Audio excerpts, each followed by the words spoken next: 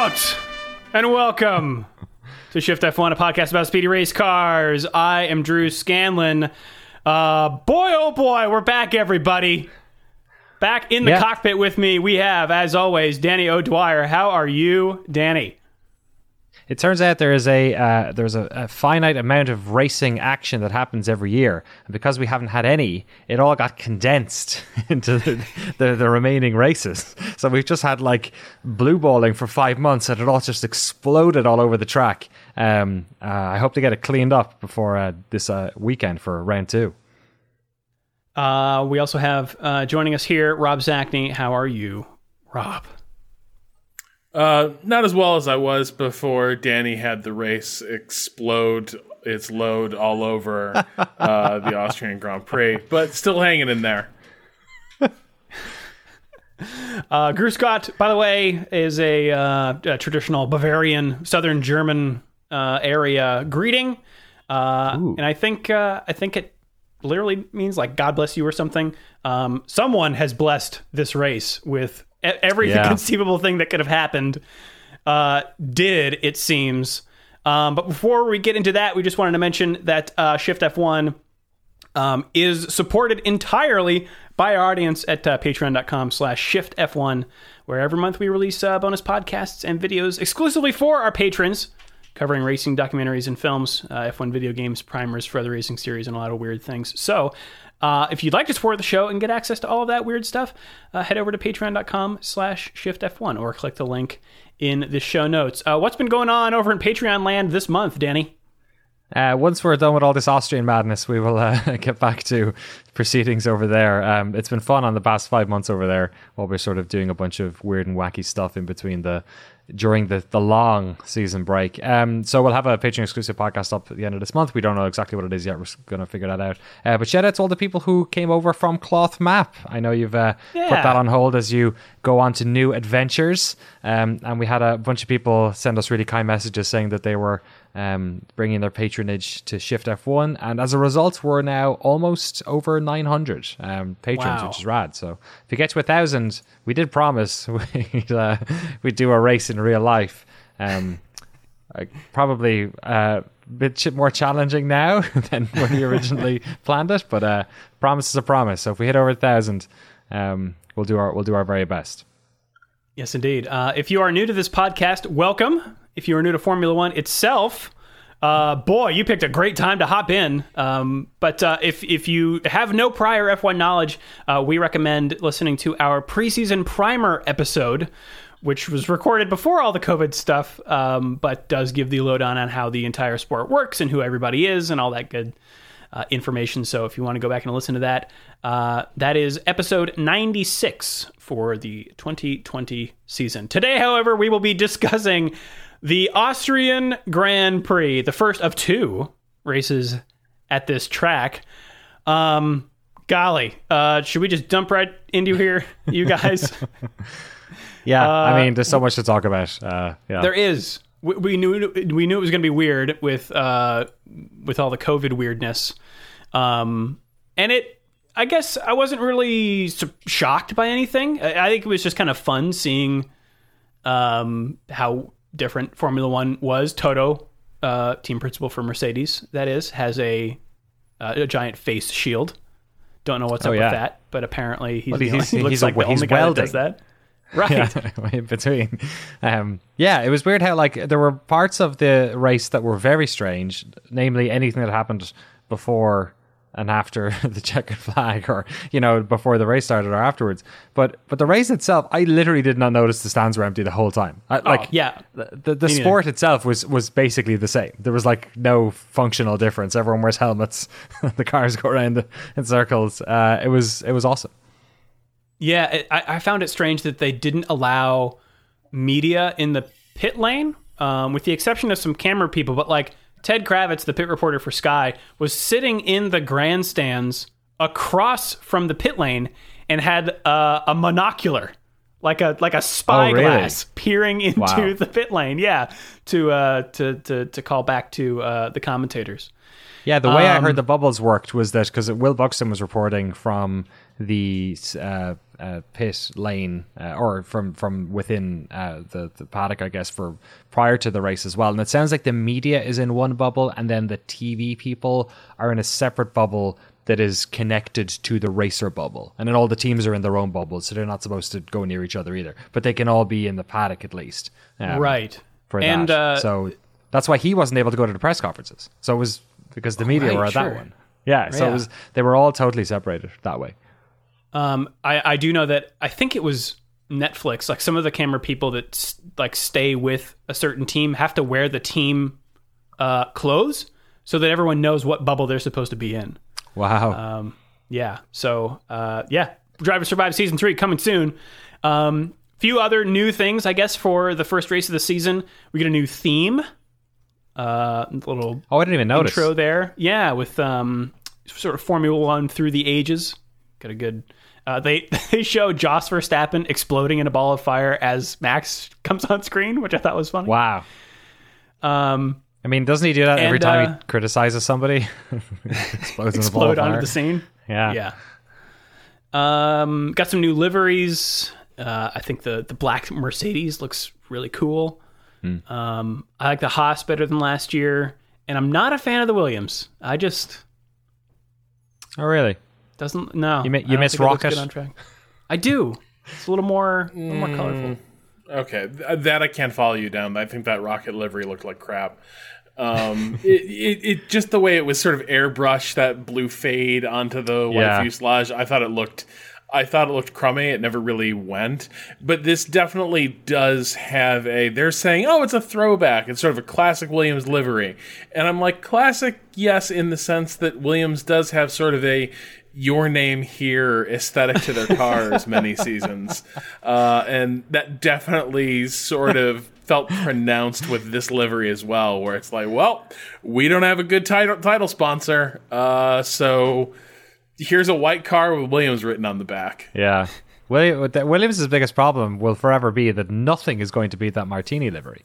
Yeah, it's true. It was the best, like no other team. I think that's the most beautiful F1 car livery ever, maybe. But I mean, certainly for Williams. The Alpha Tauris or Tories, you know what? I'm going to pronounce it both ways. We're just going to roll with that. Who cares?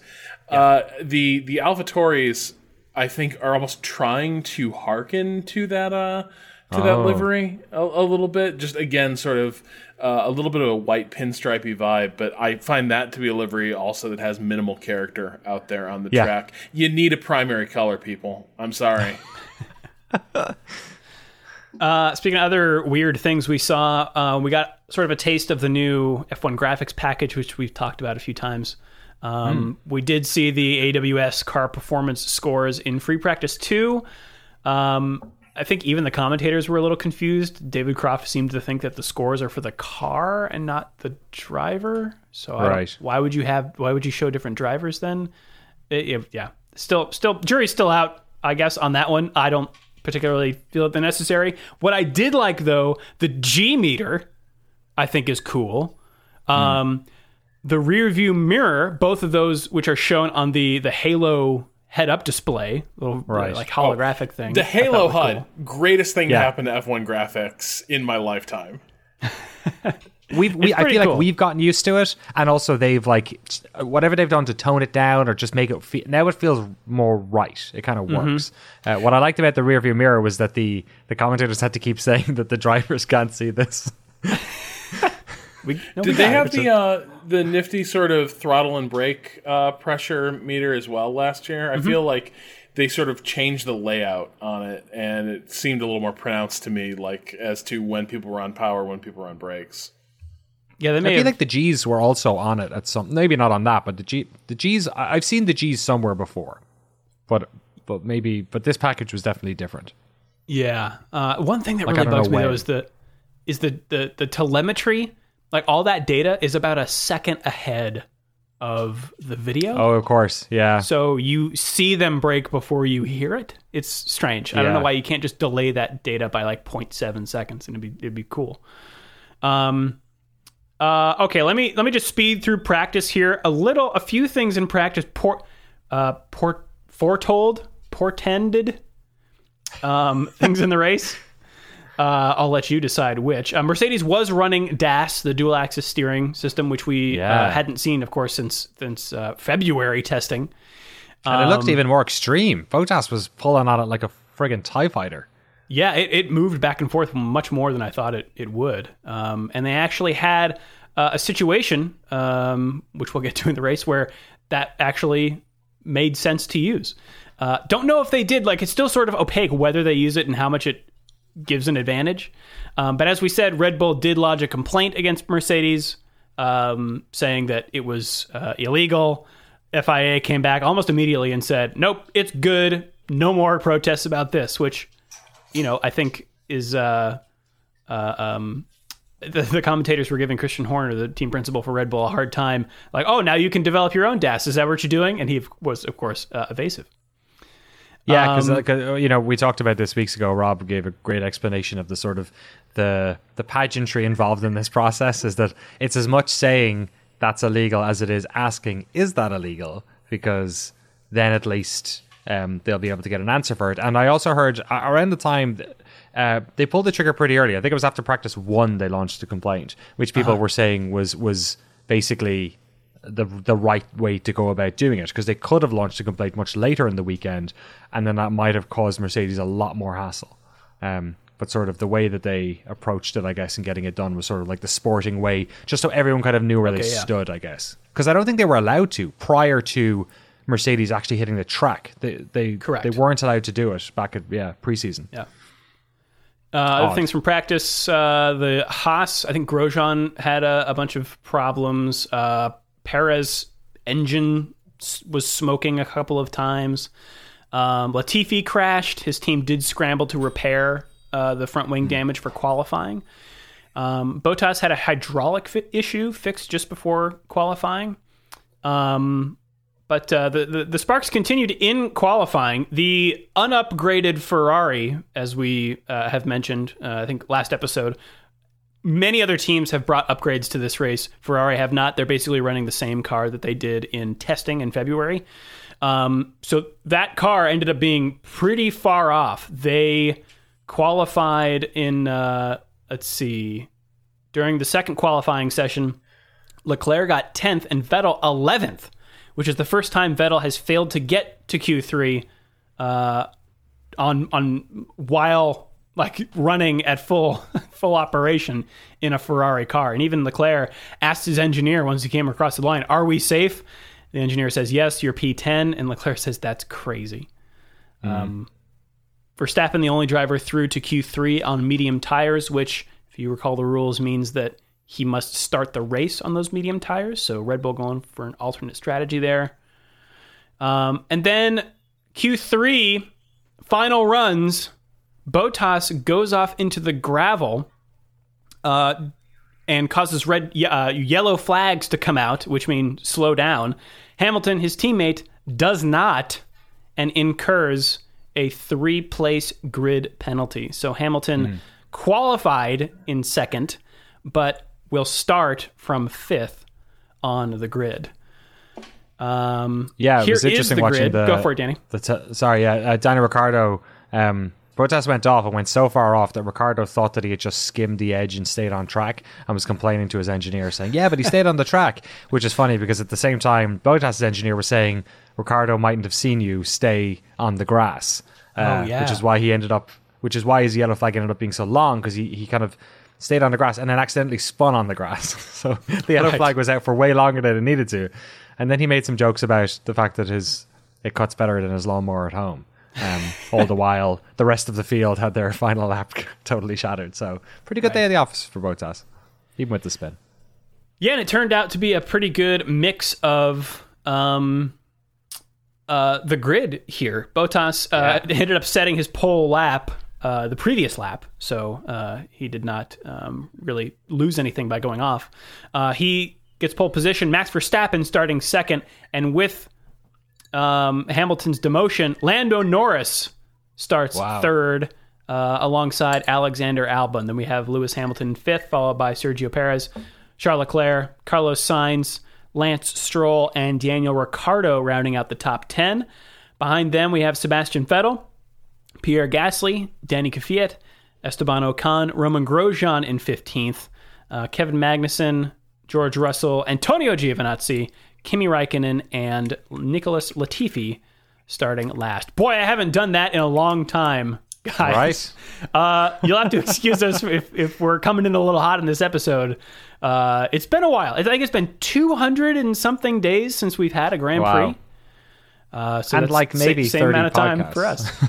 Yeah, right. Yeah, we've kept busy despite it. Yes, indeed. Okay, anything else before we start the race?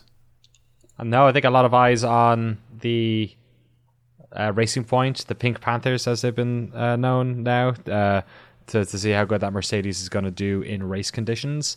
And obviously very interested in seeing how Lando's going to do in third, considering the McLaren maybe doesn't have the race pace either, but is kind of in the mix. So, yeah, loads to look at. I'll just say it was nice seeing Russell almost make it out of Q1. Yeah.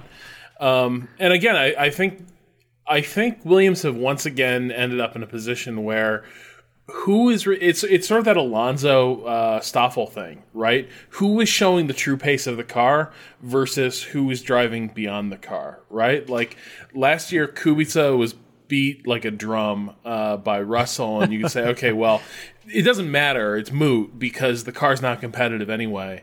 But like Russell's consistently getting several tenths out of the car that Kubica was not. The difference here at the start of the season in qualifying was not as drastic between him and Latifi, but I think it's a big open question as to is Russell that good that he nearly got that thing into Q2? Or did the car make gains? Obviously, if you're Williams, you're hoping it's the latter.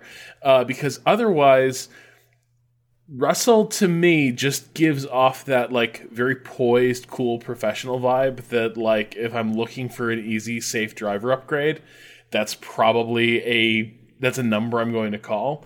If he's pushing a Williams into the middle of the pack when it really doesn't belong there, it kind of feels like this is your chance to get a Jules Bianchi-like figure who can sort of spark your team and is ready to take that leap, having proven themselves on bad hardware. Yeah, all that remains to be seen. Do you want to take us through the start, Danny? Sure, it's been a while since I've done this as well. How many times did everyone watch this race? I watched it twice. Did you really? I watched it live and then watched the extended highlights.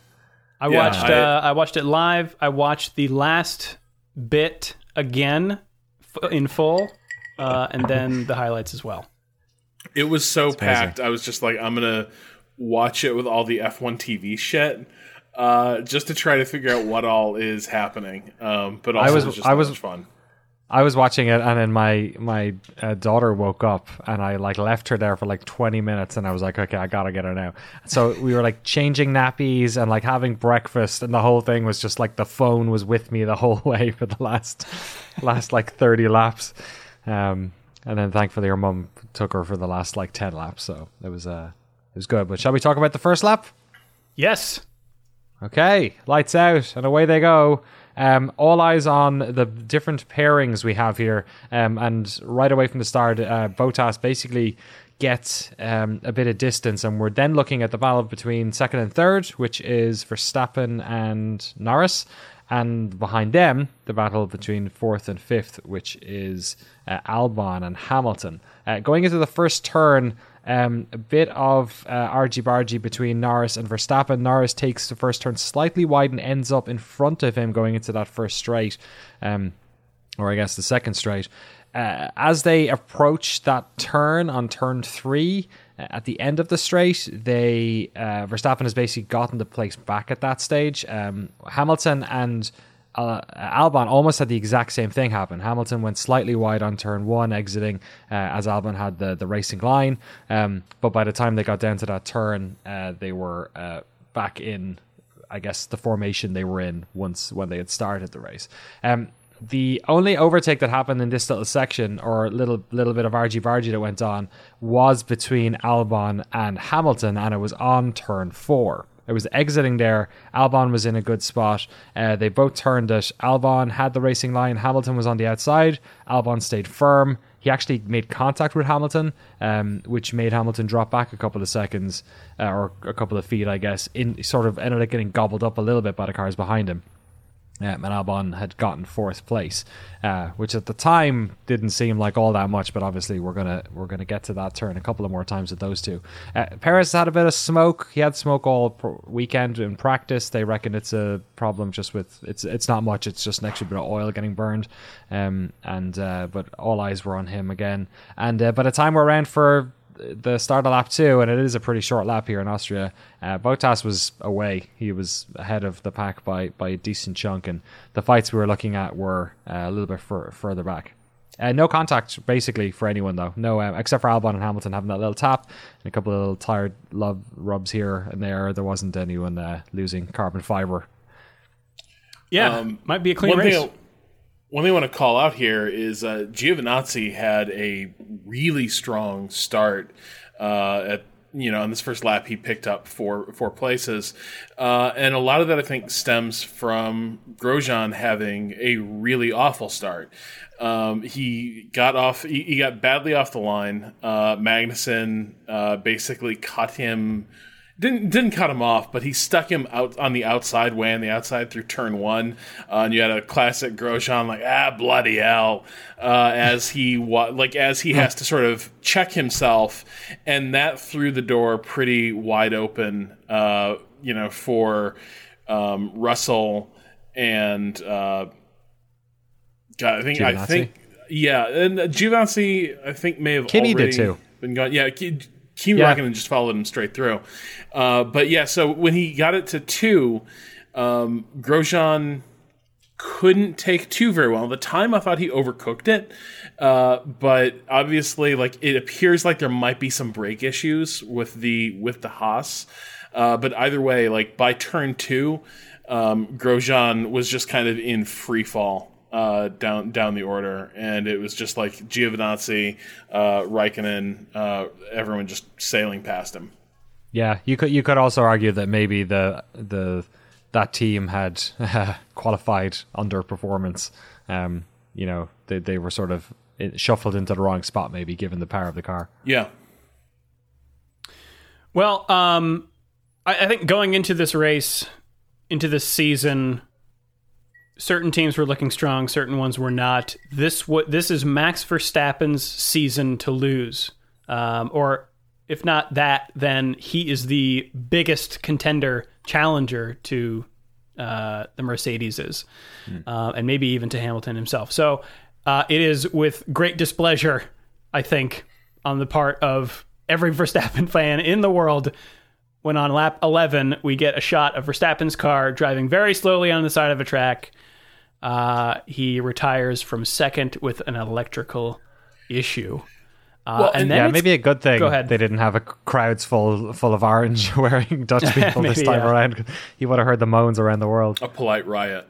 I think the thing that's so disappointing about it is Max had set that killer time on the medium in Q2 and was the only person in the top 10 to start on that medium tire, and the word on the softs that everyone else was stuck on was they would degrade really quickly, and so it really looked like Max was set up to just gobble everyone up, certainly, if not on the track, then when they had to punch out for early pit stops because the tire was gone. So I think the big what if here is, if Max's car had stayed together, could he have just walked away with that thing? I was looking at the times. He was setting competitive times with the guys on the softs pretty consistently throughout there when the softs were still in their good zone. And so we hadn't even really begun to see Max fight before his car let him down. But it seems like there's a case to be made that he had a dominant strategy that just wasn't allowed to play out. Yeah, and I don't know if it's a combination of the brutal curbs at this track, and the first race cobwebs, but there's a string of issues for folks. We got Verstappen. Ricciardo goes out a little later, lap 16 or 17 or so. Stroll has an engine problem on lap 16. And then those Haas brake issues rear their ugly heads again. Grosjean goes off on lap 21, so I mean, sort of a feeling that all is right in the world, but Grosjean radios and says, I don't know, man, what's happening. It's not the same car as on Friday, which is not what you want to hear. Magnussen spins off lap 26. It's a weird one. He just goes kind of straight on and then flips around. Brundle, I think, was saying that it looked like he had no front brakes. Yeah. And later, Ocon trying to throw it down the inside on that one. Mm-hmm. Yeah. Later, Grosjean was issued a black and white him flag. So completely, he just ethered himself off the track. Yeah, totally. Yeah. Just like fuck this. I'm out of here. Fatality. I'm out of here. It's like an and one mixtape. Grosjean was issued a black and white flag for track limits, which is I believe it's your black and white is your final warning, which would be consistent with brake issues. Yeah, it's one you don't want to get usually. It means that you're jumping over curbs and stuff like that. It's the Canada one you always get whenever people keep popping that final chicane. Right. But then around lap 51, Grosjean goes off again and retires. In his post-race interview, he says the car was very tricky to drive, although his team principal, Gunther Steiner, pointed out that they, or I guess explained, they, meaning the brakes, just wore out due to overheating. So we need to find out why we had all this overheating today. We were pretty sure that we could survive. Brakes are always an issue here, but we didn't expect it to be this big of an issue that we could not finish the race. Safety car comes out for Magnussen spinning off. Mercedes double stacks it, so they actually pit one car right behind the other instead of having to wait a lap. And I always love this when this happens, especially when teams really pull it off, and Mercedes nails it here. Norris gets a bad stop, causing... He slows down a little bit, and then that causes Perez to kind of come out right at the same time, and they almost collide. They almost did, but it wasn't... It was... Lando had it was his rear left, I think. They had a slight delay on. Perez is just an aggressive driver. He just has really wide shoulders. He never, he'll nudge you out of the way if he can help it. So in that situation, he's always going to throw his car out there. But worth noting that he didn't actually enter the lane. He did leave in space. So what looked like an unsafe release ended up not being an unsafe release because he was smart about it. Unfortunately, the thing he was not smart about was how fast he was driving. Right. Yeah. Oh yeah, I forgot about that. Worth noting, I think that only Perez, after all these pit stops that happen under the safety car, is on medium tires. Everybody else is on hards. We have a restart on lap. Yeah. There's a case to be made that safety car saves Bottas's lead at this point in the race, right? Like, do you think that Hamilton was in the process of gathering him up before Magnussen ascended off the track? Yeah, totally. I think he was under 3 seconds by the time I have lap 25. He's 4 seconds behind them, and that was after Verstappen was clearly on a different strategy. Like, he wasn't trying to catch Valtteri on softs, which is why he was ended up being so far back. But if you take the sum total of the distance between Hamilton and Bottas by the time he got second and how fast he was catching him, I think he was in a hammer time mode. It's a lot easier for drivers to try and have a go earlier in the race than it is at the end. By the end, everyone's feeling a lot more tense about wasting points and all that sort of stuff. Undercuts are possible when it comes to pit strategy. I think you're totally right. I think the safety car basically made that decision for them in terms of pit stops and made Hamilton's decision to try and make the overtake happen a lot more difficult to justify, I think. Yeah, there's a complication that comes up in a couple of laps that may have been there. I guess we'll never really know. It may have been there before the safety car. Like, I'll just wait until we get there. But on the restart for lap 31, Sainz is going after Leclerc for 6th place at turn 3, but loses momentum, which opens up the door for Vettel, who's behind Sainz, who, true to form, dives inside And then when Sainz inevitably, I'm editorializing here, but when Sainz inevitably makes the turn, inevitably he clips Vettel because he's there, and Vettel spins around. Can I propose something to the Shift F1 Council? Yes. I have a new term that I want to add to our lexicon, okay? Over the past couple of months, certainly, definitely last year, we've all sort of come to terms with the idea that the Sebastian Vettel who was driving at Red Bull, and perhaps for the early seasons of Ferrari, was a lot better at making decisions, and perhaps the version that we've enjoyed for the past 2 seasons has not. So I propose that we refer to the old Vettel as Vettel and the new Vettel as New Vettel. But NU hyphen. NU, of course. Yes. Yeah. Like he is the Linkin Park of F1 right now. He is because this was just like a dude, like optimism, confidence. I don't know. Brundle pointed something out that I didn't see it at first, but when I watched it again, it's 100% true. Vettel realizes after he's fully committed that he's fucked up and does lock up his tire and is already starting to slide into a skid before he gets whacked. And so, like, was he even going to stay pointed in the right direction without that contact? I'm not sure. I think he might have gotten away with like a bad lockup, but yeah, the move was never going to work. Like even if he'd stayed committed to it, he was already screwed.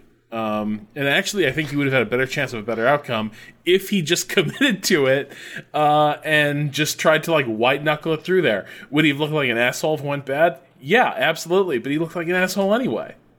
Yeah, there's also like a decent chance that if he had stayed out of the mix on that one, if you can get that inside line going into turn 4, if he catches up with the two of them and they've sort of rustled each other's feathers a bit, then maybe he at least gets one.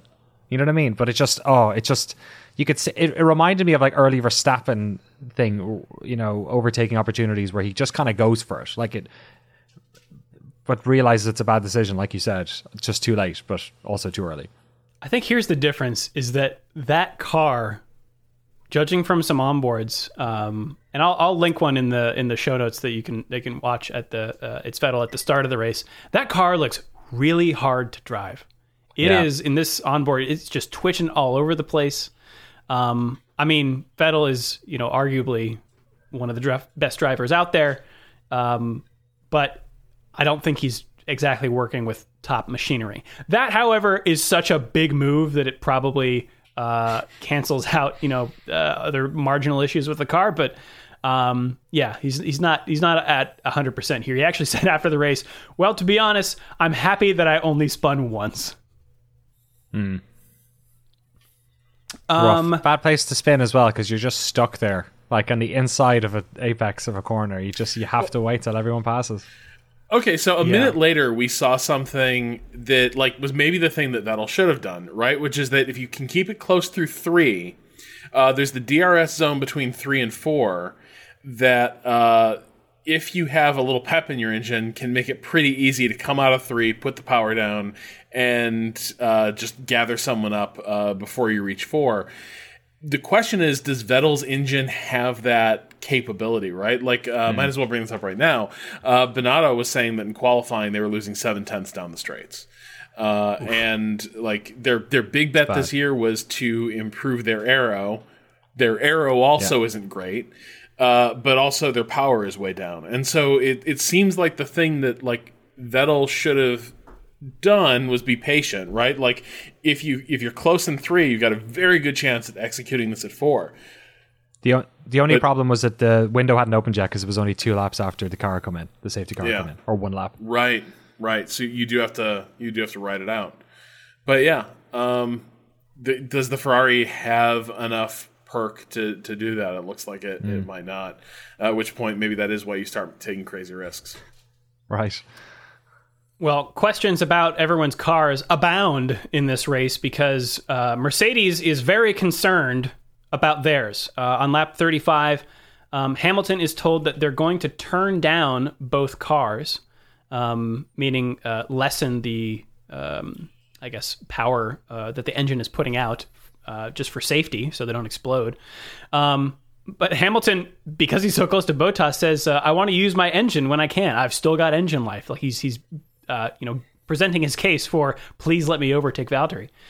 But they hold firm on that. Lap 43, Bottas is told about a potential sensor issue. He and Hamilton are told it's, quote, critical to stay off of the curbs, and they even specify that this includes the red and white curbs, not just the giant yellow sausage ones. After the race, I think it was found out that they were concerned that vibrations would damage the gearbox, which is a problem that I think, Rob, you pulled this one, that they had seen previously. Yeah, the explanation I don't totally follow. It sounds like either you have sensors interfering with each other, or that you create some sort of electronic fault where, like, maybe you have charge building up somewhere, or just signal bleed. I don't know. But the indication was they were saying that they were starting to build up like sensor noise in the car as they were driving it. And as we saw, like, these cars have fail states that even if mechanically the car is sound, if a sensor trips the wrong way, there's nothing you can do. Like, that is also going to be the end of the day. So even if they weren't really harming the car, they were just jostling sensors around. In a modern F1 car, if the sensor is dead or if the sensor is reporting a failure, it doesn't matter what the reality is. The car's day is done. I love it. I love the razor curbs. Let's have nothing but razor curbs forever, because this is the solution. Like, how many years did we see this sort of Calvin Ball interpretation of curbs and track limits? And every year it was like this, the substitute teacher who isn't really sure, like, when to put their foot down. Like, okay, like, you got to respect track limits, kids. And outside of qualifying, that would go out the window, and no one gave a shit. Now they care, and it's not because you have to be, like, headmastering them. It's because, like, hey, you can do that as a move once, twice, 3, 4 times, sure. But if that becomes part of your racing line, you're gonna break your car. And I think that's kind of brilliant. I think razor curbs for every circuit. That's my thing. Wide runoffs, razor curbs. Well, this track is eating even more cars, because on lap 51, Russell goes out with a fuel pressure issue, which is... I hate the razor curbs. They are evil. What was he up to? He was in 12th halfway through the race. He was doing really well. Yeah, something like that. Yeah.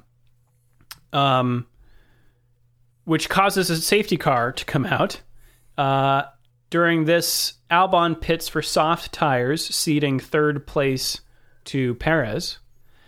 And then on the restart, lap 55, Albon has a run on Perez and gets ahead of him just as Kimi Räikkönen's tire flies off of his car, causing another safety car. Which, there's an amazing slow motion shot of that happening, by the way. Yeah, well, tether and all. The whole thing just, like, gonzo. I think the tether tethers the wheel itself to the car body. This was the tire. It was only the tire coming off of the wheel. So do we know yet whether or not this was a pit issue? Like, I think it was, because Alfa Romeo was handed a €5,000 fine. Was okay, yeah, because that's super dangerous. Because we don't like wheels flying around. In fact, was it Vettel was behind him who overtook? Yeah, I think, and like even then, the wheel disappeared, and he kind of went for it, and obviously made the turn before the wheel crossed over it. But I was kind of like watching the replay, going, "Geez, is there a wheel gonna come out of right field here and hit him? It's dangerous." Yeah, it's like a rubberized cannonball, like bouncing across the track. Like, at these speeds, that thing is lethal. That thing is supposed to stay stuck to the car too. That was a pretty wild mistake. Even Räikkönen thankfully it happened slightly later. Sorry, go on. Räikkönen said on the radio, "I don't understand how that's possible." Yeah. Albon thought he had to give the place back to Perez, but the stewards did end up giving it to him. But we do have yet another safety car. And I think you were about to say, Danny, with all these restarts, Bottas is having to defend against Hamilton, and so far has done an excellent job. Yeah, there's been, at this stage we have so many interesting fights going on. Norris is still in the mix, who for the longest time we thought was out of this because he dropped back so fast after the first couple of laps. Leclerc is back in there as well. There's just so much going on. So yeah. The note that I have here is interesting is that we're now looking at another, Bottas's lead gobbled up again, another fight for first position. But I don't know about you. Did you guys have the feeling that they were showing a lot more of the rest of the pack during this race? I felt like I was getting way more of that. I think they may have interpreted... So the weird thing is, I think between Hamilton and Bottas, the most tense point of this race is from the first restart to this second safety car. Basically, because then, Hamilton is just kind of laying siege to Bottas, and if there's a place where Bottas's skill set tends to be not as complete as Hamilton's, it's just maximizing tire life. And you could already see, he was all over that track using the curb because, one, he has to hold Hamilton back, but two, he might be trying to preserve his tires by just using more track surface, and Hamilton is just, always there. And I think that race is basically ended when that call comes in on lap 47 where James Vowles says, the gearbox issue is critical, stay off the curbs, both cars. And that was them calling time. And I think my sense was the production kind of read that after this restart, the action was going to be behind P2. Yeah, so on the restart, lap 61. Oh boy. After this, it is on for the next 10 laps. We got 71 laps here. So we got a lot. This is not the final page of my notes. So it looks like this on the restart. Bottas first, then Hamilton, Albon, Perez. Then in fifth, we have Norris, then Leclerc, Gasly, Ocon. And then Sainz is in ninth, Kvyat is in 10th. Behind them, Vettel, Latifi, Giovinazzi, and that's it. There are 13 cars left. Yes, we've lost Raikkonen, Russell, Grosjean, Magnussen, Stroll, Ricciardo, and Verstappen. Yes. It's like the good old days. It's like fucking...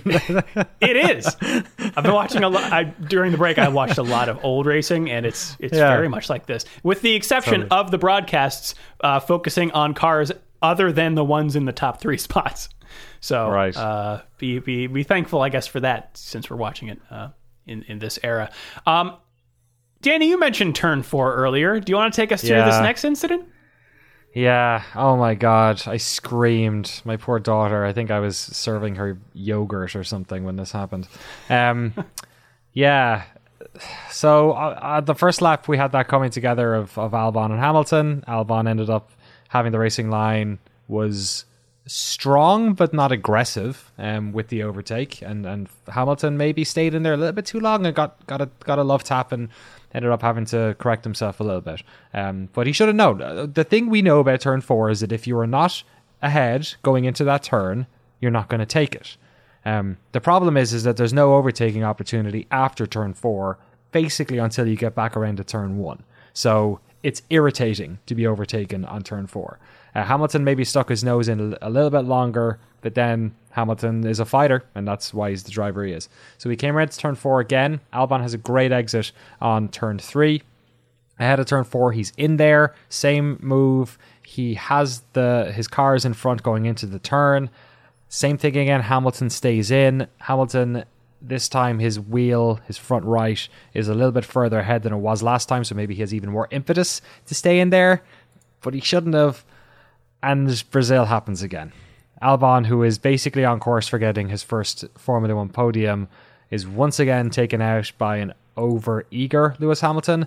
In Brazil, you could argue that Albon wasn't in the best position, that perhaps he was Lewis got a penalty that time around, but he didn't help himself. He did get gobbled up. This time around, this was just Hamilton sticking his nose where he shouldn't have been, basically, and spinning him into one of the worst places to get knocked out, because not only are you stuck in everyone's getting got right behind you because it's a safety car, which is just a nightmare to spin during a safety car restart, but also you're stuck in a gravel trap, so you just have to deal with that, getting the tires back up to speed and trying to re-enter the track safely again. So he ends up tumbling all the way back. What a shame. Nightmare. Immediately I was so angry, I looked down the fields to see who else I could look forward to, and then I was like, oh, I wonder if Norris might have a chance now. Rob, do you agree? Yeah, I mean, I don't think it was like egregious by Hamilton, but I think a penalty was, deserved. I think, yeah, Brazil last year seemed like a clear lapse, but this was Albon was there. Like, Hamilton could see him and see he has the better line, and Hamilton has space to also avoid contact. And I do think this is one of those places where, under some older school regimes in Formula One, that's just good hard racing, right? Like, part of F1 was just like, oh, you just slam the door on that guy. And now that is likely to draw a penalty, and I think that's a wise direction for the sport to be moving in, because it's already hard enough to overtake. I've said this before. If the defender is allowed to basically occupy both lines through a corner, then you've just exacerbated the overtaking issue. If a driver in Albon's position has to be prepared to just be run off the road every time he tries to execute a move like that, you're not going to see those moves, and the racing is going to suffer. And so I think this was a decent penalty. I think Hamilton could have allowed more room, and the battle could have continued, though on those tires, Albon is probably going to be gone.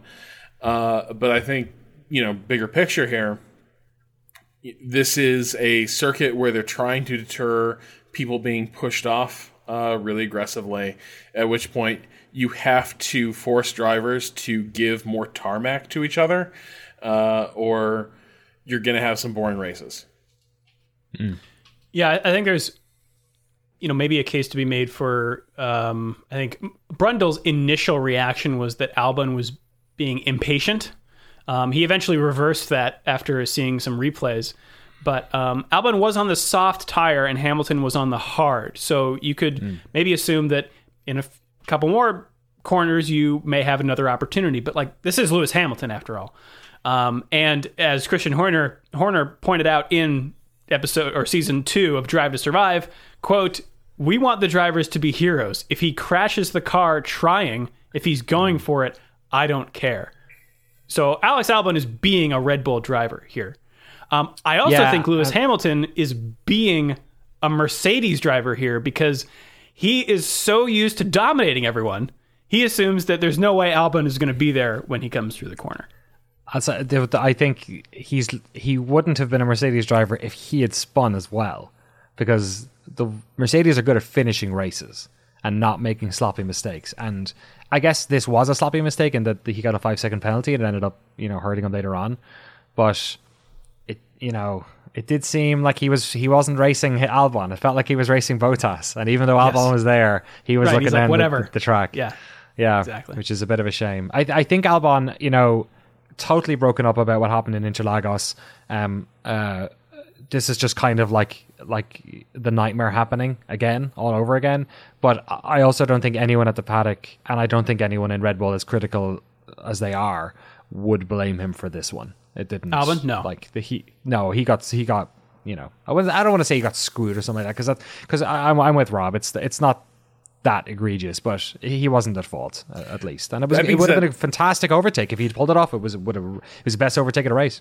I'm a fan of the accidental grudge, though, and I'm real interested. Like, Albon, of all people, to have like his nemesis be Lewis Hamilton just because of the way these races keep shaking out. They aren't even really supposed to be in these like duels, and yet they keep kind of being thrown together on track. And every time, well, it's happened twice, but it just keeps going so badly for Albon.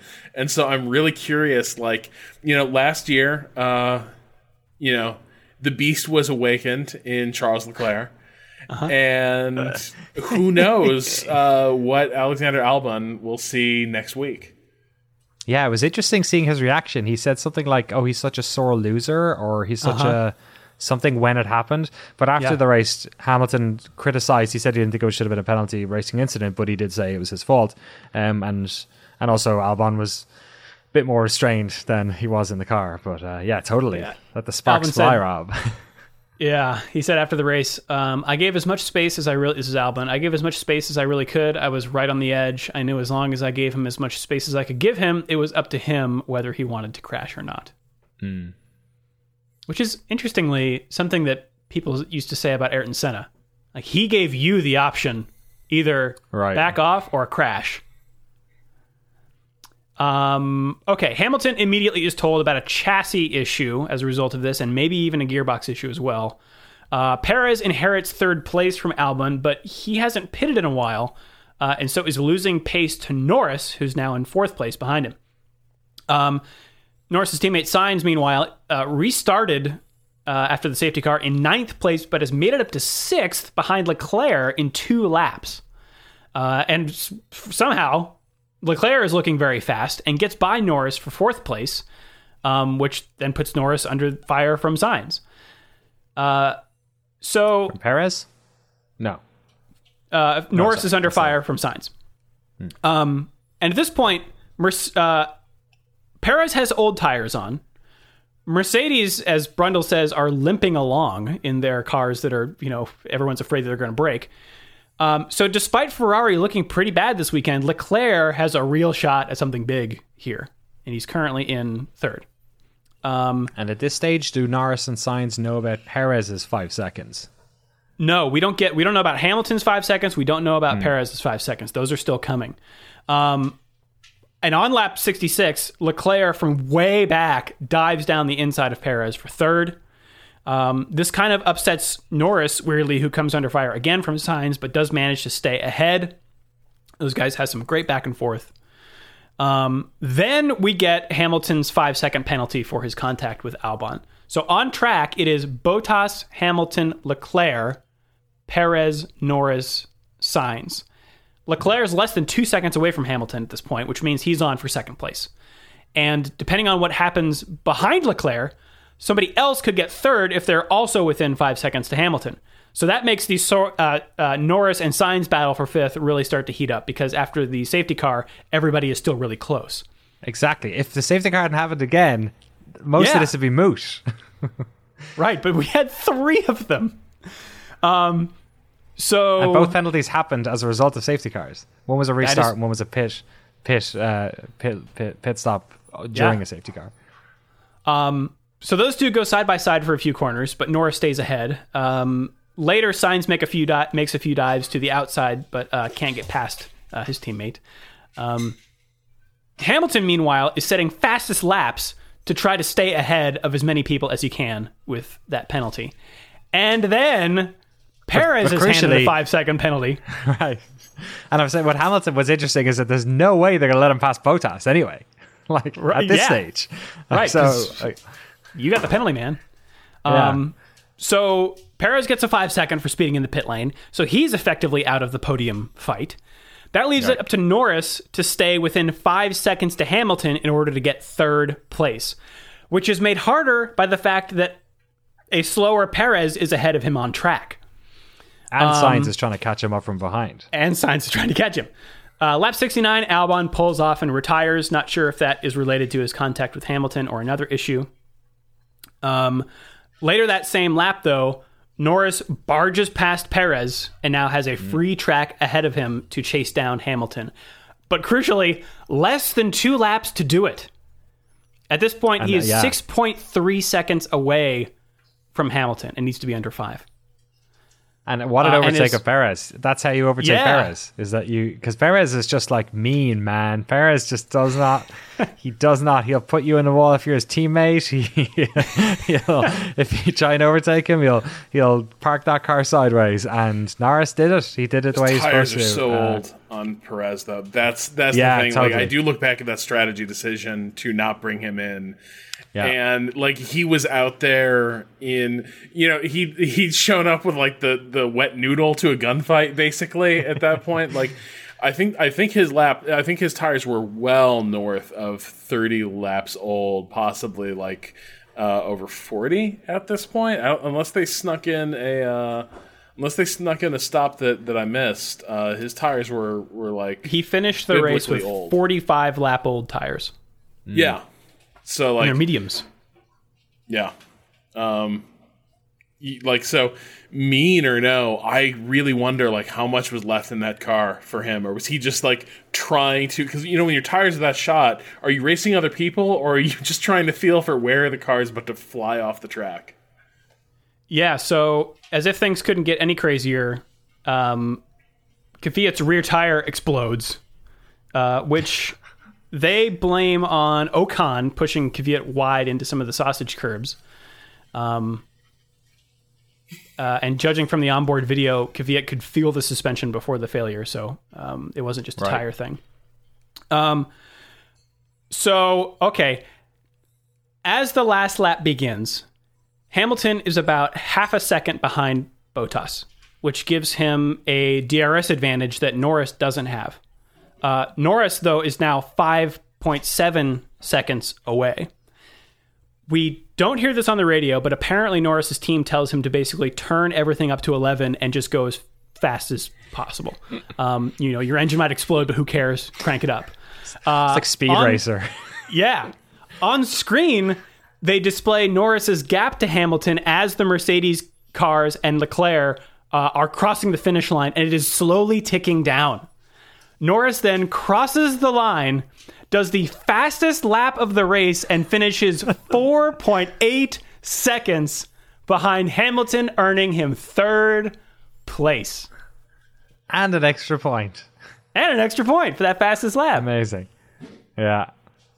Absolutely fantastic. They came over the radio saying, we think that's it, we think that's it, we think that's a podium, we think that's a podium. And he celebrates and then kind of says, I don't want to say it just in case, but... Then they told him to go around. Don't park in the pit lane. Go around. Yeah. Go onto the start-finish straight. Yeah, there's a video on that McLaren has released that I will link in the show notes of the team watching the screen during this moment, and it's amazing. But yeah, his interview is like his voice is shaking when he's telling him that he might have gotten third. Norris responds with a lot of exclamations and expletives, and then a GG boys. Yeah, he said GG boys. That was so good. He tweeted as well a couple of days later that it's amazing. I was a pro Twitch streamer only 10 days ago, and now I've got my first podium in F1. Yeah. Which I thought was quite good. Yeah, that's wild. Just think about where McLaren were like a couple of years ago. Yeah. Dude, they were the laughing stock. As they pulled up to the podium parking spaces, and I was like, this is a Mercedes, Ferrari, and McLaren like podium, like those three cars and those three teams together. I was like, what reality have I fallen through into? Because like the Ferrari looked like shit on qualifying day. Mm-hmm. Norris didn't look like he was going to be anywhere near this. And it was a crazy race, but also it was very cool to see this kind of distributed outcome. Yeah, Mercedes' Twitter account pointed out that Sunday, this race was the first time in F1 history that Mercedes, McLaren, and Ferrari have shared the podium together. Wow. Yeah. It's wild. Leclerc, for his part on the radio, said, very excited for P2. He says, that's probably one of my best performances ever. It was so difficult. The restart and everything is so difficult to stay in front of the guys behind, especially in the straights. The road is long, but anything is possible. Yeah, wild. Who would have thought that they'd get those points? And it's so interesting, man. It's like, it's so cool to see, like, we've so few races. Anything, like, this is just going to be so much fun. And they have to re-rack. They have to re-rack. Like the other thing I think looming over all of this is like how much of these concerns about, hey, don't wreck this car is also about the fact that, like, listen, we don't think we have the parts if we have as many races this season as we expect we're going to have. Yeah. You can't, like, we can't leave bits and pieces of Formula One cars scattered all over Austria this week because next week we really need those same bits and pieces to do this again. And so I am just dying with curiosity, like, what the hell does this look like next week, right? Like, what are they going to do anything different? Like, what have people learned? Is it going to be no holds barred because now it's not a doubleheader, and so you can just like shake that thing to pieces? I have no idea, but like the doubleheader F1 thing is just messing with my brain. The fact that they're going to run this race again is that going to be so weird? Awesome. Like the fact that we've just been living like this Groundhog Day nightmare for 4 months, and now F1 is doing the same thing. We're just gonna watch. Wait, didn't I watch this last weekend? What? I'm still at home. I haven't left in weeks. Well, to run down the first half of this time warp, here's how the Austrian Grand Prix finished. Valtteri Bottas on top, Charles Leclerc in second, and Lando Norris rounding out the podium. Lewis Hamilton came home officially in fourth place after his 5-second penalty. Carlos Sainz in fifth. Sergio Perez in sixth after his 5-second time penalty. Then we've got Pierre Gasly, Esteban Ocon, Antonio Giovinazzi, and Sebastian Vettel bringing home the last point. The last car running in that really rough 11th spot, Nicholas Latifi, who was so close to his points on debut with Williams. Cars that were still classified but did not see the checkered flag, Danny Kvyat and Alexander Albon. Not classified were Kimi Räikkönen, George Russell, Roman Grosjean, Kevin Magnussen, Lance Stroll, Daniel Ricciardo, and Max Verstappen. I'm so excited for him to do the constructor standings. So, yeah, that's effectively the driver standings right there. But the constructor standings look like this. Oh, man. Mercedes, what do you know? They're on top with 37 points. Number 2, McLaren with 26 ahead of Ferrari's 19. Then we've got Racing Point with 8 points, AlphaTauri with 6, Renault with 4, Alfa Romeo with 2, Williams, Mercedes, 0, and you may not realize that I haven't mentioned yet, Red Bull Racing Honda in ninth place. And on the Formula One webpage, Haas is not even on here. It's not even listed. They only have 9 teams. I don't know whether that's a bug or what. Williams, Red Bull, and Haas all have 0 points. Or all last. Imagine that. Looked like a bunch of arseholes. I think this makes sense because Alex Albon, Haas even though he didn't see the checkered flag, he was classified, which can happen if you go out within the last few laps. And Latifi the Haas cars 11th. didn't reach the last few laps, so as far as Formula One stats are concerned, they are DNFs completely. Wow. I didn't know you could DNF your way out of the standings. That's impressive. That is amazing. Are they incredible. Not in the driver They're not? Oh my God, that's amazing. The driver standings only have 13 cars in them. Yeah, because that's the driver standing only classified. lists. That's amazing. Wow. The Sixth Sense Formula One racing team, right? Where it's like they're driving with everyone else and they can't figure out like why nobody notices it. Oh, fair play to Williams. They finished with a car. Hey, that's right. In a race that saw 9 cars left on the side of the road. That's crazy. Amazing. It's carbs, man. Wow. I'm glad we're going again. We are this weekend, so buckle up once more. But before we do that, we've got some news to get to. Late breaking news. Late as Daniel Ricciardo. Speaking of, his replacement at Renault has not yet been announced officially, but every news source and their mother have said that it will be Fernando Alonso. Get your deck chairs ready, folks. Danny, what do you think? What do you think? I think I don't know about you guys, but I am sick of seeing Fernando Alonso in shit cars. So all I feel like is, great, we're going to have Alonso just once again complaining, and we're not seeing the best out of him. And I don't feel confident about where that Renault is and where it might be next season. So I don't know. I'd be happy for him to come back, but yeah, just seems irritating. What do you think? Yeah, Rob? I'm in a similar boat to Danny. I just feel that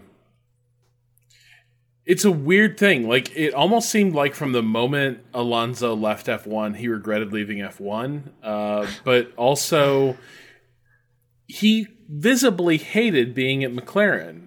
And how much of this is just like that the team soared the minute he walked out the door? That could have been awkward timing. It could have been the fact that he was one of the elements holding that team back. I don't know, but like, he did seem like he didn't enjoy this anymore. He was pissed off and checked out. And I do kind of wonder if he gets to Renault and it's a similar kind of vibe. Is this going to be another one of those dismal, like, seasons where Alonso feels like he's being wasted? That being said, the Renault engine does sound really cool in the Encore cameras.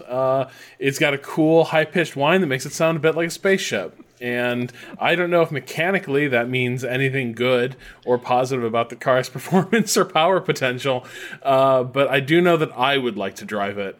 And if it's good enough for me, it's more than good enough for Fernando Alonso. I was wondering. I noticed that too. It did. It sounds weird, doesn't it? Like, yeah, it sounds like it's broken. So the thing is, we do know that the engines, like, all the engines are different, but also their layouts are different, just a little bit for how they fit in the back of the car. So I do wonder if the mic placement is fixed, but like the engine relative to that is different. And so we are just hearing like a flywheel or something that we don't hear as clearly on the other cars. But car sounds rad. I love it. I think there were some technical difficulties for the cameras this weekend. There is no onboard replay of the Albon Hamilton incident because Albon's T camera was not working the whole time. Okay. They do have I guess all the cars have and this is for like FIA safety regulations for debriefs on crashes and stuff. There is you can kind of see it in front of the halo is a little bulb that's a 360 degree camera. That's how they got Hamilton, right? Yeah. So that's they don't live stream from that, but they can download the video after the race, and so that's what they use in the official onboard for on their YouTube channel for that incident. But so that wasn't working on Albon on Albon's car. The sound from Leclerc's car, I don't think was coming from their onboard microphone. It sounded like when you get the audio from a GoPro and it sounds like it's in a plastic box or something. That's what it sounded like. Yeah, nice. Speaking of driver news, we talked last week, or at least last week, maybe the week before. Vettel is out at Ferrari after this year. Currently has no contract for any other team. And initial reports suggested that it was sort of an amicable agreement. Vettel and Ferrari both made it sound like that. We just didn't want to continue our relationship. Right before this Grand Prix, it came out that that's not entirely accurate. Vettel was not offered a renewal of his contract. Yeah. Which, boy, it's you, not me. Yeah. Yeah. It sounds like he's trying to be as magnanimous as possible about the whole thing and hope that he can do well this year. But yeah, sounds like they just cut him loose. I mean, the thing is, like, to a degree, we're kind of shocked that somebody of Vettel's accomplishments would be treated that way. But at the same time, like, is this actually worse than Ferrari sending him a low bid that, like, is clearly a, please don't fucking accept this, man. You're worth more than this, but we don't want to pay you more than this because we want you to leave. And we just want to conceal the fact you're effectively being fired. This is a pretty brass-knuckled decision. But at the same time, like, the guy needed to go. We haven't seen anything in the last, season and a half at least that hasn't indicated that Vettel is not one of the problem areas for Ferrari's on-track performance. And they are trying really hard to put their program back on the rails. And a necessary step in that was probably getting Vettel out of that car. Going back to Alonso for just a second, I would have preferred to see Guan Yu Zhou, the Chinese Formula 2 driver who's part of the Renault program, in that seat. And I'll bet Chase Carey would have preferred to see Guan Yu Zhou, the Chinese driver, in that seat. I don't know if he has the super license points to do it, though. So maybe we might see like a 1-year run from Alonso and then get the new guy in here, but we'll see. Anything's possible, man. Fucking, I can't read the tea leaves anymore. It's just who knows? Week to week now. I just live week to week when it comes to F1. Last bit of news here happened before the race kicked off. I haven't followed this too much. I've seen some photographs and some Instagram messages here. Who wants to take this one? I followed it pretty closely at the time. Do you want me to give it a go, Rob? Yeah. What you think? I'll let me start it off, and you can pick it up if needs be. Yeah. So we've obviously seen F1 making proactive measures in relation to the Black Lives Matter movement and the sort of global conversation that is kicking up again at the moment. Perhaps maybe in a way that is more substantive, you would hope, about the oppression of marginalized people and specifically black people in Western countries.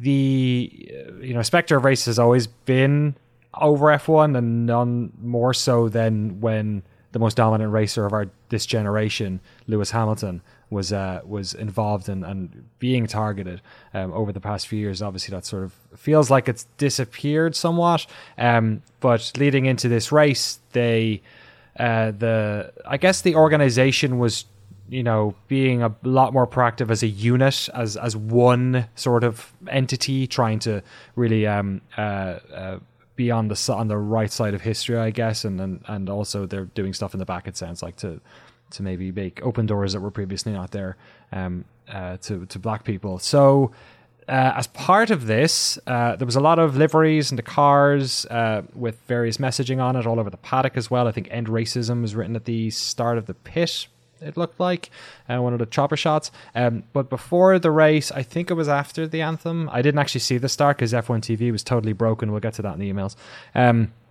The drivers basically took a knee at the start of the grid, or at least most of them did. They all wore shirts that said "End Racism," except for Lewis Hamilton, who wore a Black Lives Matter t-shirt. I guess I was unaware that some people are sensitive to the political messaging of BLM in particular, but 5 of the drivers,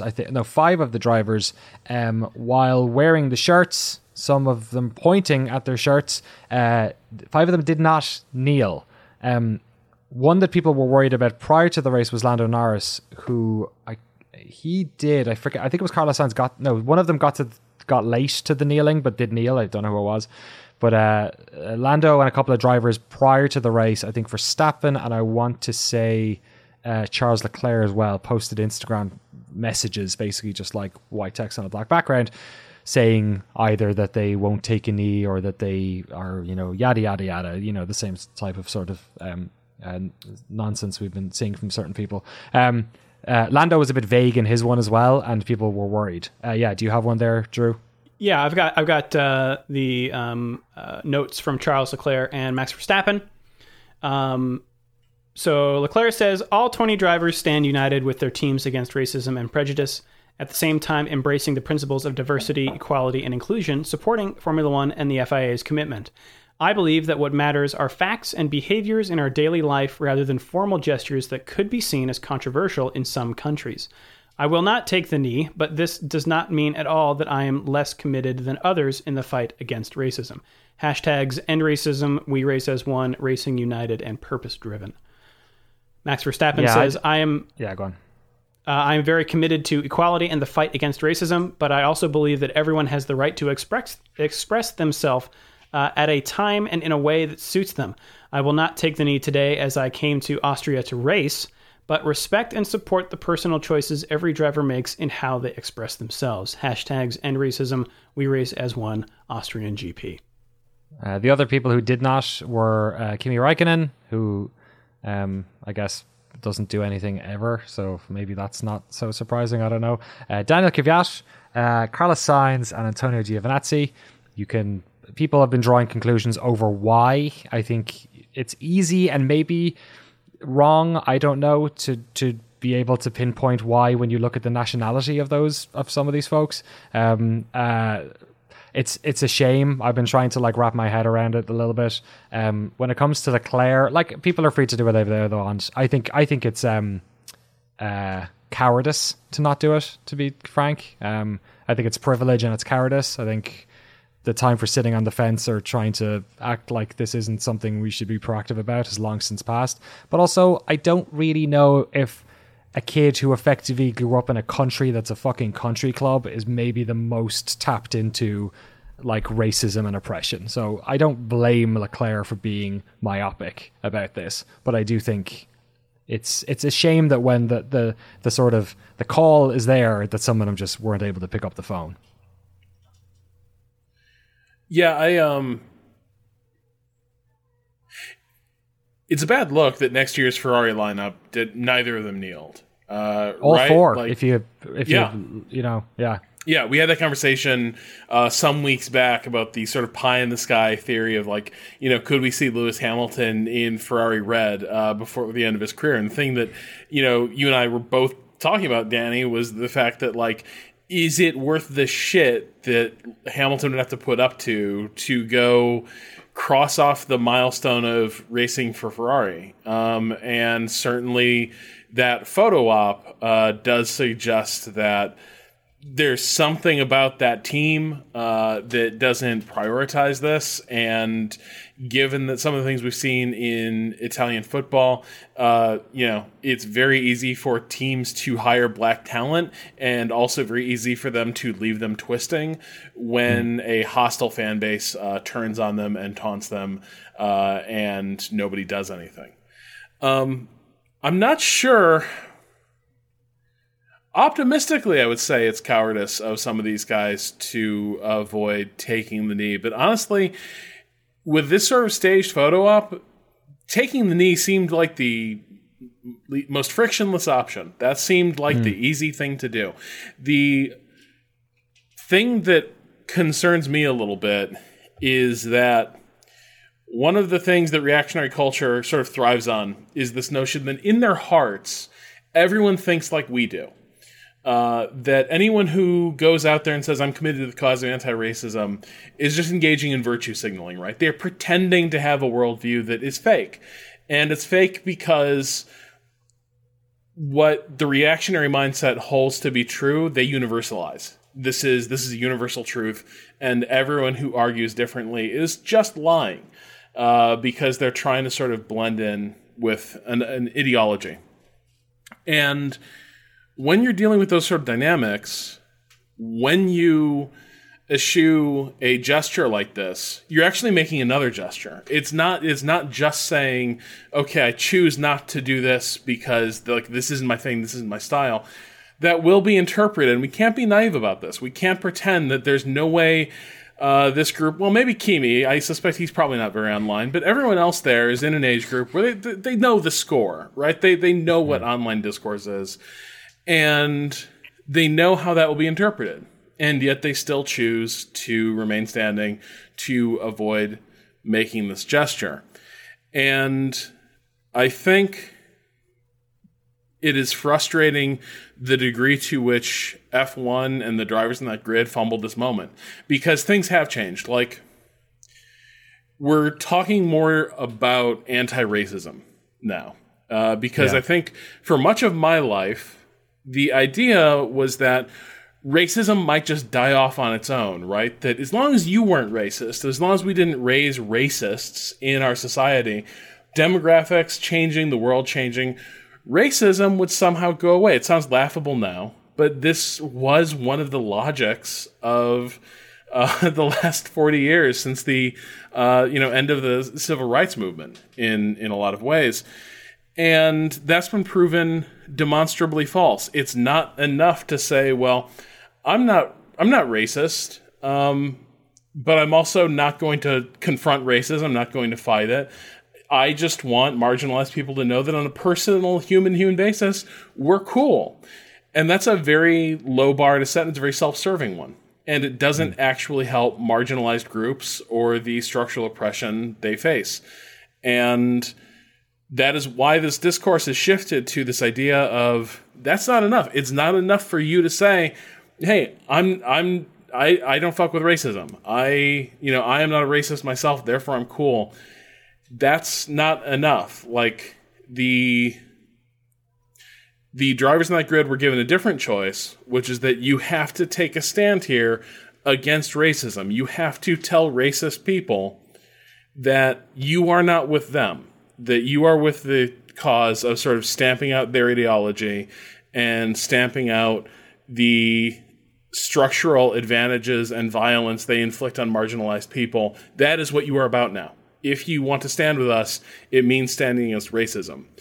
And F1, I think, flubbed this worse than NASCAR did when they faced, a slightly murkier situation, a more challenging one in a lot of ways. Who knows where all this is going to end up with in NASCAR, but they have taken positive steps to say, this shit is not welcome in our space anymore. And 6 drivers on the F1 grid basically said, I'm not comfortable with the gesture. And if you're not comfortable with the gesture, what the fuck are you comfortable with when it comes to ending racism? How's that going to happen? Yeah, self-serving feels like a big part of it. Sorry, go on, Drew. Yeah, it's you're right. It's just kind of confounding. Like, they had every excuse to do it. Like, you could lean on anyone who you imagine would chastise you for doing so. You had every way to lean on, well, everybody else was doing it, or Formula One itself has these sponsors, things. So, if you wanted to be that coward, easy. Right. And so I'm just, I don't get it. I think this, to me, this is very, especially when you bring up the Bubba Wallace stuff and what happened at the NASCAR race, with the sort of uniting around him and all that. I think, to me, this very much feels like my experience of seeing racism in America and in Europe, and the different sort of temperatures that they're at. Whereas racism in America feels like this seething hot thing that appears in these big explosions in certain parts of the country, and in Europe it's this simmering undercurrent that we almost imagine isn't there. It's very easy to pretend it isn't there. For most of my life, I didn't think it was there. It took me, I feel like it was only till I moved to London, and then I was an Irish guy in London, and I thought I'd be persecuted, of course, because I was, I'm an Irish guy in London. We set off bombs here, 15, 20 years ago. The IRA did, and then I was able to get a cab home from the pubs, and my English mates who were black couldn't. And then I was like, oh, right. And it's just that, it's the different countries. You don't, if you drift further east or south or west, it's all very different. Racism comes in different forms in Scandinavia than it does in Germany, than it does in France. They're and it's, I think as well, over the past 10 years since I've left, I think I've not understood how a lot of the sort of African diaspora has affected European sensibilities when it comes to racism, and perhaps made people who are sort of in a way, maybe it's justified some of their persecutions, right? Because now they're looking at immigrants coming in, even if these immigrants are leaving because of byproducts of, neoliberal Western countries. So I think that's it. It's almost a more insipid type of racism, because you can't just point at it. It's not a flag that somebody's waving or has on a bumper sticker. It's something that they don't even notice they probably have until moments like this. Yeah, and I guess I could maybe understand at least not feeling like it's your fight right. for that reason, but also, like it or not, you are a world ambassador as a Formula One driver, and I do not see an excuse for this. Yeah, it comes with the paycheck, you'd think, right? Right. It's a shame. It's a massive shame. There was one moment that was really sort of like, I don't know, awkward, upsetting, when Hamilton drifted his eyes up and saw Kvyat standing, and Kvyat pointed at his end racism thing, and Hamilton sort of gave him a nodding gesture to sort of acknowledge it, and then Kvyat sort of looked at the cameras and pointed at it. Do you think, like, what's he wondering? Is he wondering in the back of his head, are all his Russian fans going to go mad, going to send him death threats if he bends his knee? Like, it's just so... The whole thing is just, it's upsetting. Kvyat at least has the vibe of somebody who's awkward in the class photo, who's not sure where he's supposed to stand, and like does the hype man thing. But yeah, it's just like how do they not make sure this moment lands? How do they not get this across? And the reason we're sort of speculating about why some drivers didn't kneel is even though what happens in drivers' meetings is supposed to stay in drivers' meetings, Ricardo was just like, oh yeah, let me tell you what was sort of said. And he sort of intimated that people were sort of saying their home markets or these gestures would be interpreted differently depending on where they're from. But I do think that has something to do with the fact that some people regard, and you see this dynamic here as well. It's not quite as bad as like All Lives Matter, but people get very leery about the Black Lives Matter movement because it emphasizes one dynamic of racism, the most salient one in the United States, but at the same time, it does give people an out where they say, well, what about... It opens the door to a lot of whataboutism, and Black Lives Matter has become a much more confrontational movement, right? Like, Black Lives Matter is also not just, peaceful, orderly protest. It's very confrontational civil disobedience. And I think that might be what people are alluding to. It's not that, how will kneeling play in, Spain or Russia? I think it is that how does the confrontational challenging of the status quo that is associated with Black Lives Matter, how does that play around the world? Because if there's one thing F1 has not historically been about, it is challenging the status quo and confronting power. Yeah, and I think when you look at a lot of those Mediterranean, Drew, a lot of those Mediterranean countries as well, like it starts to dig up some stuff that maybe they would prefer to have under the soil. Did you guys see what Magnussen said after the fact? It was really strange. Sorry, go ahead. No, go for it. I haven't found it yet. Oh, he basically, I caught it, I think, earlier today. He made a point of saying that he wasn't kneeling in support of Black Lives Matter, that he was kneeling in support of sort of the broader issue of racism, which is like why make the distinction, Matt? Like, why are they fucking scared of? Well, yeah, I mean, but that at least, doesn't that get around your concerns? Like, why do you have to like give the preamble saying like, I'm not racist, but I'm not kneeling? Why can't you, if you have those concerns, why don't you do the Magnussen thing of saying, I knelt, but I'm not for these things? It's definitely less cowardly, but it's still like a person in a position of racial privilege basically kind of softballing it. You know what I mean? It's like, fucking hell. Like, just what's wrong? Like, come on, guys. You're the richest. Like, you love your job. You have a great life. Just be uncomfortable about something that matters more than you for like a hot second. I'm with you that like, sure, like it's definitely better than the visual of them not bending a knee, but in a way, at least the ones that were not able to sort of, you know, man up to the moment or be that person that in that moment, at least we could see them and they weren't just, you know, keeping their cowardice or their prejudice or whatever to themselves. The Magnuson comment really rubbed me the wrong way because it did just seem pretty worm-like in a lot of ways, just to like make the gesture for the photo, but then also like rush to social media and be like, hey, to be clear, I wasn't kneeling for Black Lives Matter. I was kneeling for the cause of ending racism, and kneeling is as far as I will go with that. Yeah. Should we move on? I speaking of moving on, it's going to be interesting to see what happens as this. Like, is that it? Have F1 done their sort of their mandatory, you know, let's talk about racism thing, and now they're going to move on? Like, probably. Like, that's probably the way they're going to deal with this. But will Hamilton let them? Like, it shouldn't. You're totally right, but it's so sad that that's probably what's going to be the thing. That like he'll have to be the one that pushes the issue. Yeah, I think it comes down to how disruptive he's at this interesting point in his career. He doesn't have anything left to prove. Like in terms of things left to accomplish in F1, there's not get that seventh season. Yeah, he could run the score up and set that bar, but like he does seem like he's been moving in this more activist direction for a while.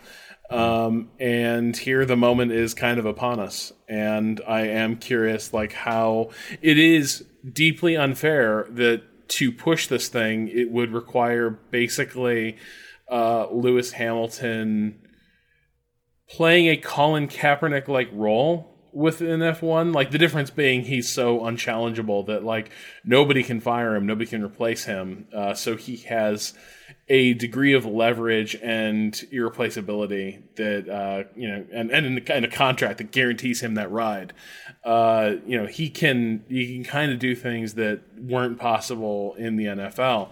It sucks that he has to do that, but I'm curious if he will continue pushing this, because it did seem like there were a lot of people in F1 who were all about like, yeah, I love the idea of ending racism, but then, we talked on the last show about how Total Wolf was immediately like, oh, but, we will never impose quotas on, parts of hiring process. We just need to question mark, end racism. That's how it feels. We just need to fix the pipeline, and then qualified candidates will come through, and the problems are deeper than that. And I think F1 will be looking for a fast out of this. And I don't know who is going to push them to hold the line on that. Well, speaking of fast and out, Kubica watch.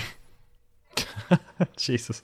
I was wondering Free practice 1 will see everyone's favorite Bobby K back in the Alfa Romeo going around in practice.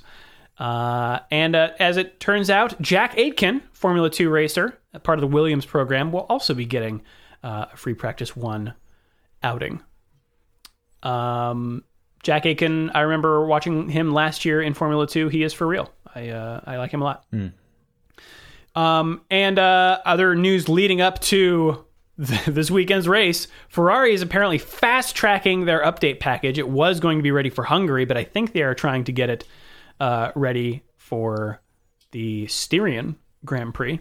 So keep your eyes peeled on any sounds a little desperate games. It certainly does. Sounds like Benato's like handing his credit card information over to someone in Maranello so like he can drive down to the FedEx store or something. And just like, yes. Okay, no, just use my account. Use my account. I don't even care. I mean, it'll be like Drive to Survive Season 2 where they flew Williams parts coach. Yeah. It's the same track. We've got the same tires. By the way, they have a nice new graphic of tires used and still available. Did you guys see that? Oh, cool. No, was that during practice? I think it was during the race as well. Okay. Oh, yeah, that makes sense, I guess. Weather-wise, so it looks to be quite a lot cooler on qualifying day.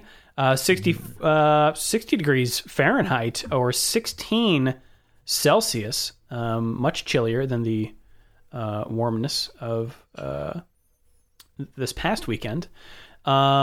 Still light winds, 8 kilometers an hour, 5 miles an hour. Same winds for Sunday, although it is slightly warmer on race day, 69 or 67 degrees Fahrenheit, or 19 Celsius. The big difference here, however, qualifying day, 97% chance of rain. Oh, you're kidding. Very exciting. Very exciting. Falls to 5% for race day, but normalize double headers. So we just get like that cross section of seasonal weather. Yes, and completely scrambling what time of year, although this is probably pretty similar for Austria, but like we could potentially be going to some places where, the track's open, but it's the monsoon season. Be amazing. Yeah. And we have our first check-in with the Shift F1 Fantasy League, which you can join by using the link in the show notes. Danny, I know, I'm so badly organized. This is why you script this is why you organize all the podcast notes every week. Well, this is why I just do the emails and track walks. You're better at timing stuff. We have, going into this weekend, number 5 in the overall leaderboard of over 3,000 teams in here. 3,423 teams. Whoever's on top of this one's got a fucking crystal ball. Let's just say that. Yeah. My highest team, by the way, number 1,000. Let's see. Number 5 is Saxy Steve Racing. Then we've got, Sins of a Motorsport Empire. Nice. What a fantastic name. That's a hot video game reference right there. Yeah. Number 3, I Haas a bad tasting energy drink. Number 2 is Perez to the metal. A for effort. And number 1, I'm assuming this is team number 2, Driver Boogaloo. Oh, is that Electric Boogaloo's return? I guess, yeah. So technically breaking 3, Driver 2. And check this team out. We got Bottas, Albon, Norris, Giovinazzi, Ocon, and McLaren. Yeah. So pretty good. Those McLaren Norris points coming through. Nice. Yes, indeed. Yes. So should we take it to some emails, Danny? Yeah, we got a couple of ones here we can spin through. shiftf1podcast@gmail.com or go to f1.cool/emails. Let me tell you, folks, the Hoover Dam done busted open. I've never seen so many emails, and so many emails that are about actual Formula One racing. A couple of ones here, because I know we're a bit long this time. We'll get to more of them next week as well. A couple of sort of ones I felt were important to get to while we're getting up to next week. This first one is from John. It's about Formula One television. This is the first time I've subscribed to F1 TV, and this weekend was quite annoying. FP2 was fluctuating between 1080 and 144p. Qualifying was perfect quality the whole time. Race day wouldn't recognize that I actually had a subscription and kept erroring out. So it was back to the pirate streams for me. Yarg. What experience have you had with F1 TV? Will it be fixed by this week? Will I be able to watch races in crystal clear 1080 without it dropping out? Thanks for the great podcast. Look forward to it every week. And that was from John, who thankfully did not give their surnames, so the FBI will not be knocking down their door with Bernie Ecclestone in the back. Well, I guess maybe not anymore. Chase Carey. Yeah, so I had the same experience. I could not log in. I searched on Twitter. It looked like everyone was having the same problem. Shift F1 Discord, everyone having the same problem. They had massive authentication problems before the race, so I missed all the preamble, which was a massive shame, and also had to find other means to watch the race. This did happen the first year of F1 TV, which, am I right in saying, was 2 seasons ago? The first race was haphazard at best, and then they had it solved. I don't know if the coronavirus means that they have less resources at the track, perhaps, and this will be another issue, or if this was just them. It shouldn't be a track issue.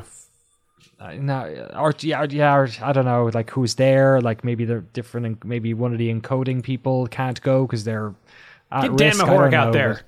Right, exactly. That's what I'm saying. Dan Mahorek, parachute him in from the PUBG airplane. Yeah, was it like a truck issue or a web issue? I don't know. But so I don't know. All I can say is that in previous years, this has been a problem at the start of the season, and they fixed it for the next one. So my hope is that that's the case here. But yeah, an acknowledgement that F1 TV was a nightmare. To wait 6 months to get this and have we all got emails, remember, a couple of months back where they gave everyone back 70 cents for the lack of races. So this was a bit much, but fingers crossed they will have it sorted by like 3 days from now. Rob, do you want to take this next one? Yeah. This is about race pace versus qualifying pace. It's from Chris from Lexington. Hey, Noomers. I'm still relatively new to the sport, but I understand that you can't get the same sort of pace in an actual lap that you can during a qualification, but I'm curious as to why. Is it mostly down to engine settings? I figure since tire conservation isn't necessary, they can go as hard as they want and retain the traction. This is probably also true with fuel levels, considering the less weight the better. Is the racing line more aggressive? But at the end of the day, looking at the fastest lap times from the race, I don't understand how things like tire wear, fuel levels, and possibly race line could account for a 5-second gap. These feel substantial to get a small boost, but not the massive difference. Why don't we see single laps going for the full quali engine mode to take massive stabs at the car in front? Thanks for everything y'all do to help new fans learn more about the sport and keep up with all the drama. This is kind of awkward because, Chris, you've answered most of your own questions. Like the things you're hypothesizing being the key factors, those are basically the key factors. The thing to bear in mind is just think about the ways in which an F1 car is a dynamic system. So, for one thing, you saw during this race, by the time the cars are at their absolute lightest, when they burned off all their fuel, they're also trying to reach the end of a race, and probably by that point, after dozens and dozens of laps, everyone has something they're worried about. Everyone has something they're trying to protect and keep from turning into a failure. So already people are going to be way more conservative at the point in the race where they could actually have a chance at rivaling the qualifying time. And then, of course, if they've done their job right, they're also going to be on tires that are pretty faded by the end of that race. And tires, are worth fresh tires versus really depleted ones. That gap can be more than a couple seconds in itself. And so when the car is at its peak in a race is probably going to be shortly after they've made their final pit stop and they've got fresh rubber on, and then they can go pretty fast. And that's probably as close as they're going to get to matching anything like a qualifying pace. But the other thing to bear in mind is that qualifying engine mode, I think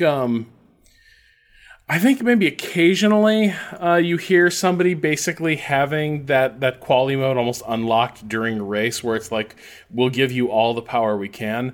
But qualifying in general, the hot lap mode is a different power setting than anything you'd want to use in a race. Because the thing about the quali mode is that by the time that car crosses the finish line and set its fast time, that thing is completely out of battery juice. Like, that thing needs to harvest power, which means the next lap you're going to be a snail out there because you're basically desperately trying to get recovered power back into that battery so you can deploy it. But you are basically defenseless once you've depleted that.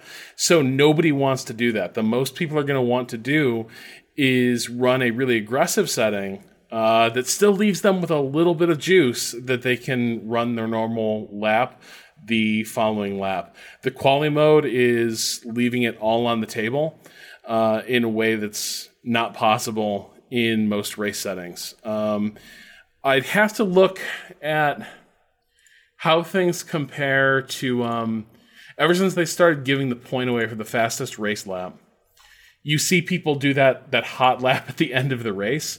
Like with new tires. Yeah, I need to check out what the delta is there. Right, I forgot about the new tire thing. Yeah, we did have some people come in, right, who were... Yeah, but like I think we saw this more 10. last year, where you would see people, like, because the field was so strung out. Bottas did a couple of times, didn't he? Yeah. When Lewis was miles away. Right, so the field would be so strung out that people would come in and they would try to set a hot lap and get that point basically on the final lap of the race. I'd have to look up what those gaps are like, but in general, the qualifying mode, the entire car is set up like a sprinter. Come race day, everything follows the logic of an endurance run, and that is going to account for those gaps. Yeah, because on race day, even if you were coming down to the end of the race, had very low fuel, put on new tires, and then turned up the engine mode, you've still got like other settings on your car, like aerodynamics and brake bias and suspension settings that you can that have been set for the race to accommodate for an entire race's fuel loads. Whereas when you're doing that in qualifying, you're setting all of that up for a very specific configuration of your car that you know is only going to be out there for like 2 laps. Yeah. And super answer. Yeah, and the last thing to note, qualifying rules for how people have to behave on track, very different. Like, unless someone's on a hot lap, everyone's got to get out of your way if you're setting a fast time. The odds of getting a clear track where no one's going to want to mess up your run because nobody you're going to be overtaking is in contention with you or is trying to sort of win their own fight against their immediate rivals. That is also another complicating factor where traffic matters even more in a race than, like, by Q3, there's 9 other cars out there maximum. That was almost the case in Austria, but again, it's just a different system. Yeah. Awesome. Fantastic answer. Thanks for that, Rob. And then the last one here, I had a couple of people messaging about this, so I kind of wanted to clear it up, but this is one from Alexander. It's about the penalty points and specifically Hamilton. I know the amount of penalty points required for a race suspension was changed after I could never pronounce Raghunathan last season. We talked a good deal about him last season, I believe, and his various errors. I was under the impression that drivers get between 0 to 3 points on the license for various offences, and after 7, they are forced to miss a race. It's actually 12. I'm not sure why he says 7. I know Lewis gets at least 2 penalties from the first weekend, failing to slow for a yellow in qualifying and then crashing into Albon. If he is given a race post-race penalty for speeding under yellows on lap 69, I googled that and I haven't seen if that's happened. So I don't know if that's the case. Is he facing a race suspension? If not, even with just 2 penalties on a weekend, does that put him at risk as the season moves on? So I did a bit of research on this. Hamilton, you still have to reach 12 points within a calendar year. So that means you have to have accumulated 12 points within that year. So basically, it's like a circular resetting scenario where if you've got points... It's within a 12-month span. Right. Yeah. So every point has a 12-month expiration period. Exactly. So it's kind of like you can, you got to kind of be good for a couple of coming up to the next one. So right now, Hamilton is actually on 7. He has gotten at least 2 this weekend. He has 7 because he got a bunch of them back in, I think it was November at the end of the season. So right now, he only needs 5 more points to get a race suspension. But in, I believe it is September or maybe late August, he's going to get 2 back. So it all depends. We have a way more compacted season this year. I don't know. I know they're going to take it a lot more seriously after what happened in F2 because they were kind of lax on it. But I don't know if... I tried to see if the FIA changed any of these rules, considering that no longer are the races spread out over this whatever 9-month period, they're all going to be condensed. So obviously the chances of you accumulating those points over that period are far higher now. So I haven't seen any changes in relation to that. I wouldn't be surprised if Hamilton got close to it, that Mercedes put in a question about that. But as it stands, he's 5 points away from getting a penalty, which would mean he wouldn't be able to race in the next race. But he does have a couple of months. If he can get to, I believe it's late August, he will get a couple more back. And then if he gets to November, I mean, if any of us get to November, we'll be smiling. All right, that's it for emails. You can also hit us up on Twitter at ShiftF1 Podcast. I'm at Drew Scanlon. That is at Danny O'Dwyer, and at Rob Zachney. That is us around the internet. Should we take it around the world? Let's race around the world. Yeah. Well, let's kick it off this week with Not Camping World Trucks. Because we have, what are they called? Gander Mountain Trucks. They are racing at Twin Ring Motegi. Wait. This can't be right. Is this right? They're racing the waterfront in Yokohama between the cargo containers. I can't actually tell if this is the new schedule or the old one, but I'm just going to read it anyway. They're racing in Sparta, Kentucky. Wow. At the Kentucky Speedway in the Buckle Up in Your Truck 225. This is madness. Truck drivers, Indeed. Please stop getting yourselves needlessly killed. 500. Should be the Sparta 300, surely. That's very good. Thank you. Probably a better event, too. Yeah. Turn 1 is Thermopylae. Oh, boy. Formula 2 and Formula 3 will be shadowing Formula 1 this weekend. And we've also got IndyCar with a back-to-back 2 races at Road America for their Round 3 and Round 4 races. That reminds me. NASCAR. Anyone a fan of Mark Knopfler? Who?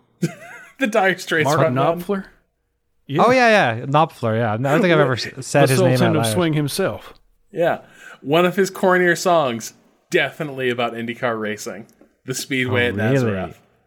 Yeah. Oh my god! Wait, now where it's just him reading the names of different IndyCar tracks in like the late 90s, and then talking about the tragic things that happened to him. Oh man! Yeah, it's really good. And he is talking about Nazareth Speedway and not. Yeah, they don't run Nazareth Lord and anymore, Savior. right? That's been. No, it's closed, is it? Yeah, I think the Speedway at Nazareth might be too dangerous to run now. Yeah, I think that's been gone for a while now. I think I saw a video about how messed up it is or something. Oh, yeah. Sorry, I just heard about Road America. We got another race at the Kentucky Speedway. It's the Quaker State 400, presented by Walmart. Quaker State. Have they finally seceded? All those old id Software fanboys? Boo! That's not where I thought you were going to go with that. Hey man, look, the dad jokes. I try and hold them back. And we've got Formula 1. What do you know? Friday, July 10th, we're at the Red Bull Ring in Austria for Practice 1 at 5 a.m. Eastern Time on ESPN2, followed by Practice 2 at 9 a.m. Eastern Time, also on ESPN2. Continuing on the Deuce, Saturday, July 11th, Practice 3 at 6 a.m. Eastern Time. And then we got qualifying at 9 a.m. on regular old ESPN. Sunday, everyone, the race at 9:05 a.m. will air on ESPN. Tune in 1 hour prior for the Grand Prix Steiermark. Yeah, not the Austrian Grand Prix. Steiermark. Yes, the Styrian Grand Prix.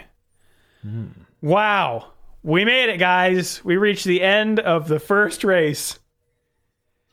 It turns What a out behemoth that of an episode. I know. I was about to say. It turns out that we've gotten so good at filling air that when a good race comes along, we can't help ourselves. That was rad. Yeah. Look, what a race! What a treat! I would have taken any race. I would have taken. Right. I'll say it. Okay, I'll say it. I would have taken Circuit Paul Ricard. I would have taken anything at this stage. But we got an absolute banger. We got a classic, and. It's a bit much to ask for 2 in a row. I don't want to be greedy here, but yeah, it would be wonderful if we get another good one, another mix it up. Let's get Albon on that podium. Yeah. Rob, final thoughts? What if Albon punts Hamilton off the track? We're like, no, not this time, motherfucker, and just cuts him to the outside, sends him into the kitty litter, and just drives home. Oh. Great. And then they don't penalize him. I don't like it when my dads fight. I think any way this goes, I will be fascinated to see what the second consecutive running at the same racetrack is going to be like. Yeah, I'm of course excited. But yeah, if you'd like to support the show, you can do so at patreon.com/shiftf1. Get access to all of our weird bonus episodes. But that's it for us. Have a good race weekend, everyone. We will see you all next week.